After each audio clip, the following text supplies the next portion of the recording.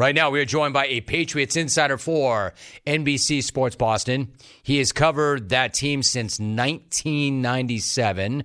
He is the co-host of the Patriots Talk podcast. He is the co-author with Julian Edelman of Relentless, a memoir. He joins us via Zoom. He is Tom Curran. Tom, my dude, what is going on? How you feeling, dude? Buddy, I'm all right, and I am so sorry to be a little bit tardy on you here. It's the phone, it's the updates. I'm like, Jim's waiting.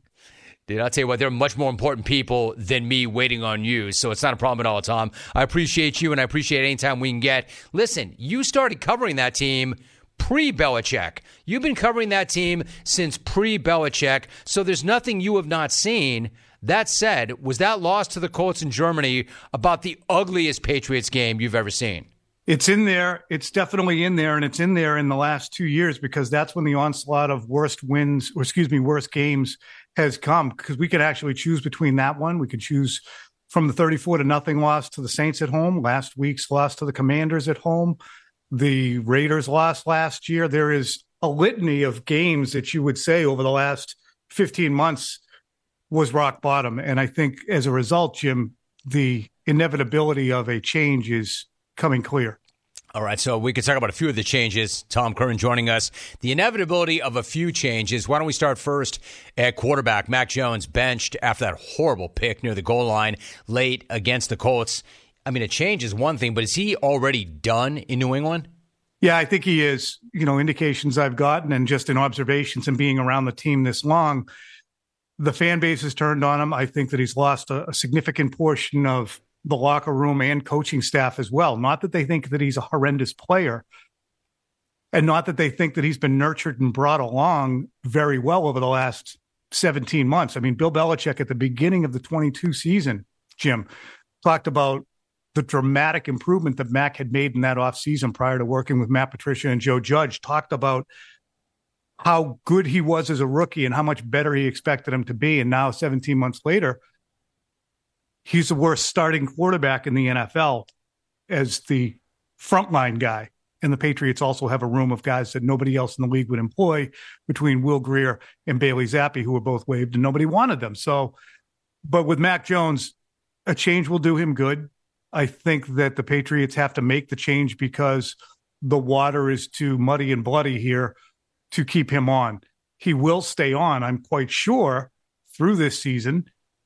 He's still on his rookie contract next year. Do you want him as the bridge guy, or do you want to kind of jettison him and his sad face if indeed he ends up being a backup to Drake May or Caleb Williams or whoever the Patriots pluck as a veteran?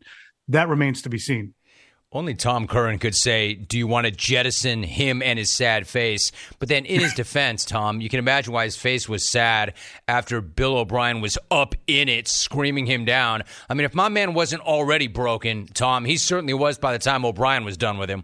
Oh, and it's funny because I think it was, I think it might have been Deion Branch or one former Patriot said, that's Bill at about a 3. Nothing to see there.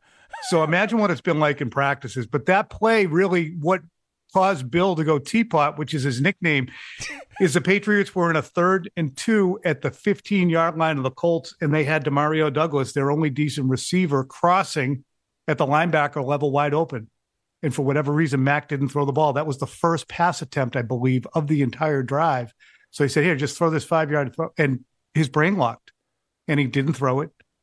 And then he ended up flipping it sideways to Ramondre Stevenson. It could have been a pick 6. And it's just, the Alabama Mac and 2021 Mac is gone. Somebody else might be able to find him, but I think he's gone in terms of with the New England Patriots recouping it. I think that's a great point. I think that guy is gone. I think that guy's gone, and he's not coming back, at least not there. Tom Curran joining us. So, Tom, when you talk about inevitable change, there's that. What about the obvious question, Bill Belichick? Like, where is Bob Kraft's head at? Would he fire Belichick? Would he fire him in season? Take a moment and just kind of lay this out for us. How do you see it playing out? Mutual parting of the ways at the end of the season will be the most likely scenario. I think that the Kraft family would understand, and that firing Bill Belichick in season, as opposed to Bill Belichick stepping down, is something you just are not going to be able to do. That will become a national news story, Jim. Not just a sports story, not just a national sports story. It will be a national news story because this team has been what it's been for more than 2 decades, and it has transcended sports to be involved in culture, be involved in, look, Bill's friends with Trump. It's involved in politics, involved in so much. The Patriots were and are that. So there's a level of dignity, and I spoke about this with a host the other day, that you don't really have to extend, sadly, to a Matt Eberflus or a Josh McDaniels or a Rich Kotite. You know, it's Bill. He's the greatest coach in NFL history. He might be the greatest coach in American professional sports history. This is a dynasty that stands with the Canadians, the 50s Yankees, and the 60s, 50s Celtics as the 4 greatest franchises. And that's Bill Polian telling me that last week, a longtime rival. That's it. That's those 4. So you don't fire him when he's holding the drumstick in 2 weeks and say, yeah, you're done. Sorry.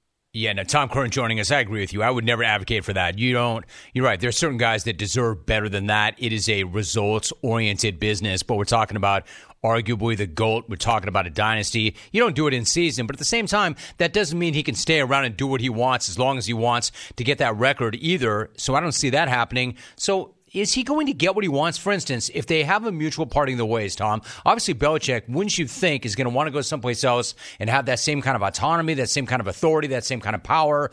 Is that still going to be important to him, and will somebody give that to him? I think it would be important to him. Will someone give that to him with each passing week? I think teams are going to look at Bill and say, do we really want him? I understand the name, I understand the history, but when you look at the recent history from 2019, moving away from the greatest quarterback of all time, who seemed to have a little bit left in the tank, and then breaking Mac Jones and hiring a defensive coordinator to run your offense, to the receiver and depth situations they have on offense right now, the offensive line situations, the draft history, the free agent history. They set a record in 2021 for money spent and have gotten very little bang for the buck aside from Matt Judon and Hunter Henry. That is not appealing. I don't know how many asses it puts in the seats, to be quite honest. This is a young, novel-thinking, forward-thinking league, especially on the offensive side of the ball. And the Patriots are out here like using a rototiller every week, and it's not working.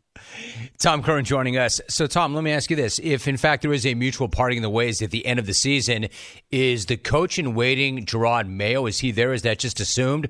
Or is Mike Vrabel a possibility? Who's the next coach? If I were a betting man, I'd put an awful lot of money on Gerard Mayo being the successor to Bill. They have, the Crafts made an announcement that they were renegotiating Mayo's contract when it expired last year. Robert Kraft, and that has never been done with an assistant coach prior. Robert Kraft, less than 2 weeks later, talked at the owners' meetings about how much he wants Gerard Mayo to stay here for a long time. Gerard wants to be a head coach. It's the Kraft's intention to keep Gerard here. Ipso facto, I don't even know if that's the right Latin, he's probably going to be the next head coach. What will fascinate me is whether or not Bill O'Brien, who the Patriots brought in the offseason, remains as, call it the vice president in charge of offense, as a 50-something guy to Gerard's 36, lending the expertise that you need, that he gleaned in Houston, that he gleaned in building the Penn State program back after the Joe Paterno saga. He's an asset. So Mayo and O'Brien, I think, would be the most likely candidates to continue on here.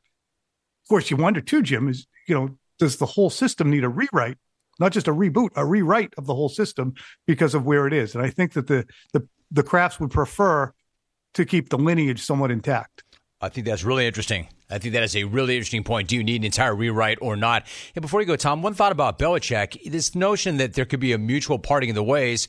A couple of weeks back, was there not a report that he had signed a multi-year deal before the start of the season?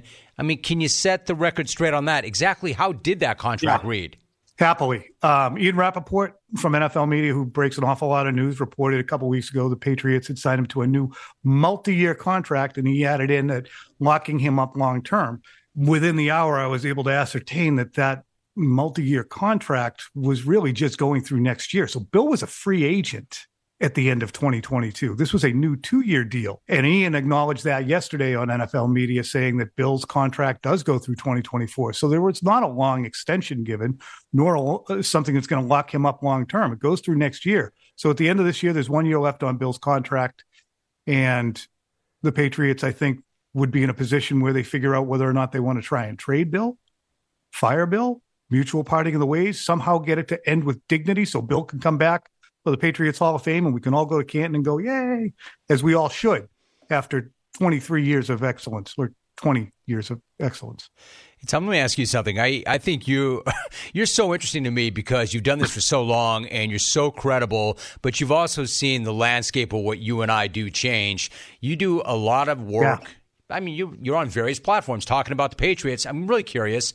How did you treat that viral video of somebody coming out of some building one morning doing a walk of shame? Did you dignify that and talk about that, or did you ignore that altogether? Yeah, that's a great question. I think that we need to maintain, because we are a local beat. The Patriots are our beat, and we are there as news gatherers as well. We're giving opinions left and right, but we didn't touch it. I didn't touch it. I don't know if we even rewrote it from our desk. I doubt that we did, because I don't think that it's germane to the Patriots' wins and losses. If it's from the summer and Bill shirtless on somebody's front porch, how does that advance anything? It's out there. It's going to be in the local landscape. People will know about it, but I don't think that we want to be in the business of damaging the relationship for further clicks.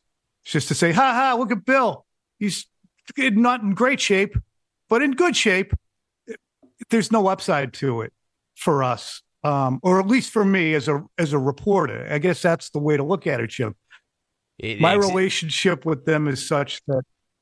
Yeah, sorry, bud. No. Good. Finish. I was going to say that's why I asked you the question, but finish that thought. Your relationship with them is such that you want to be able to, as this seed, kicking a guy when he's down. So enough. I want to add to that point, because I don't want somebody listening or watching, that they're going to do what they do anyway. But that's not to say that you're sucking up to the team because you're an employee of the team. Tom Curran's tough as hell and will ask the tough questions and write the tough column and do the tough analysis. But there is a line, is what you're saying. And I get that. I understand that. Yeah, it's cheap shot stuff. It's just not necessary, and people can see it someplace else. Tom Curran, he is a Patriots insider for NBC Sports Boston. He's covered that team since 1997. I consider him a very good friend, personally, and of the program. My man, great to have you back, Tom. Really appreciate you. Thanks so much. All right, thanks as always, Jim. One of my favorites, Tom Curran. Love him. I've always loved him. Does a great job. All right, so the big takeaway from that, there's a number, but big takeaway, he said, I think that at the end of the year, there will be a mutual parting of the ways between Belichick and the Patriots, that certain people deserve a certain way to leave. Not everybody, but a guy like that, there has to be a certain dignity involved.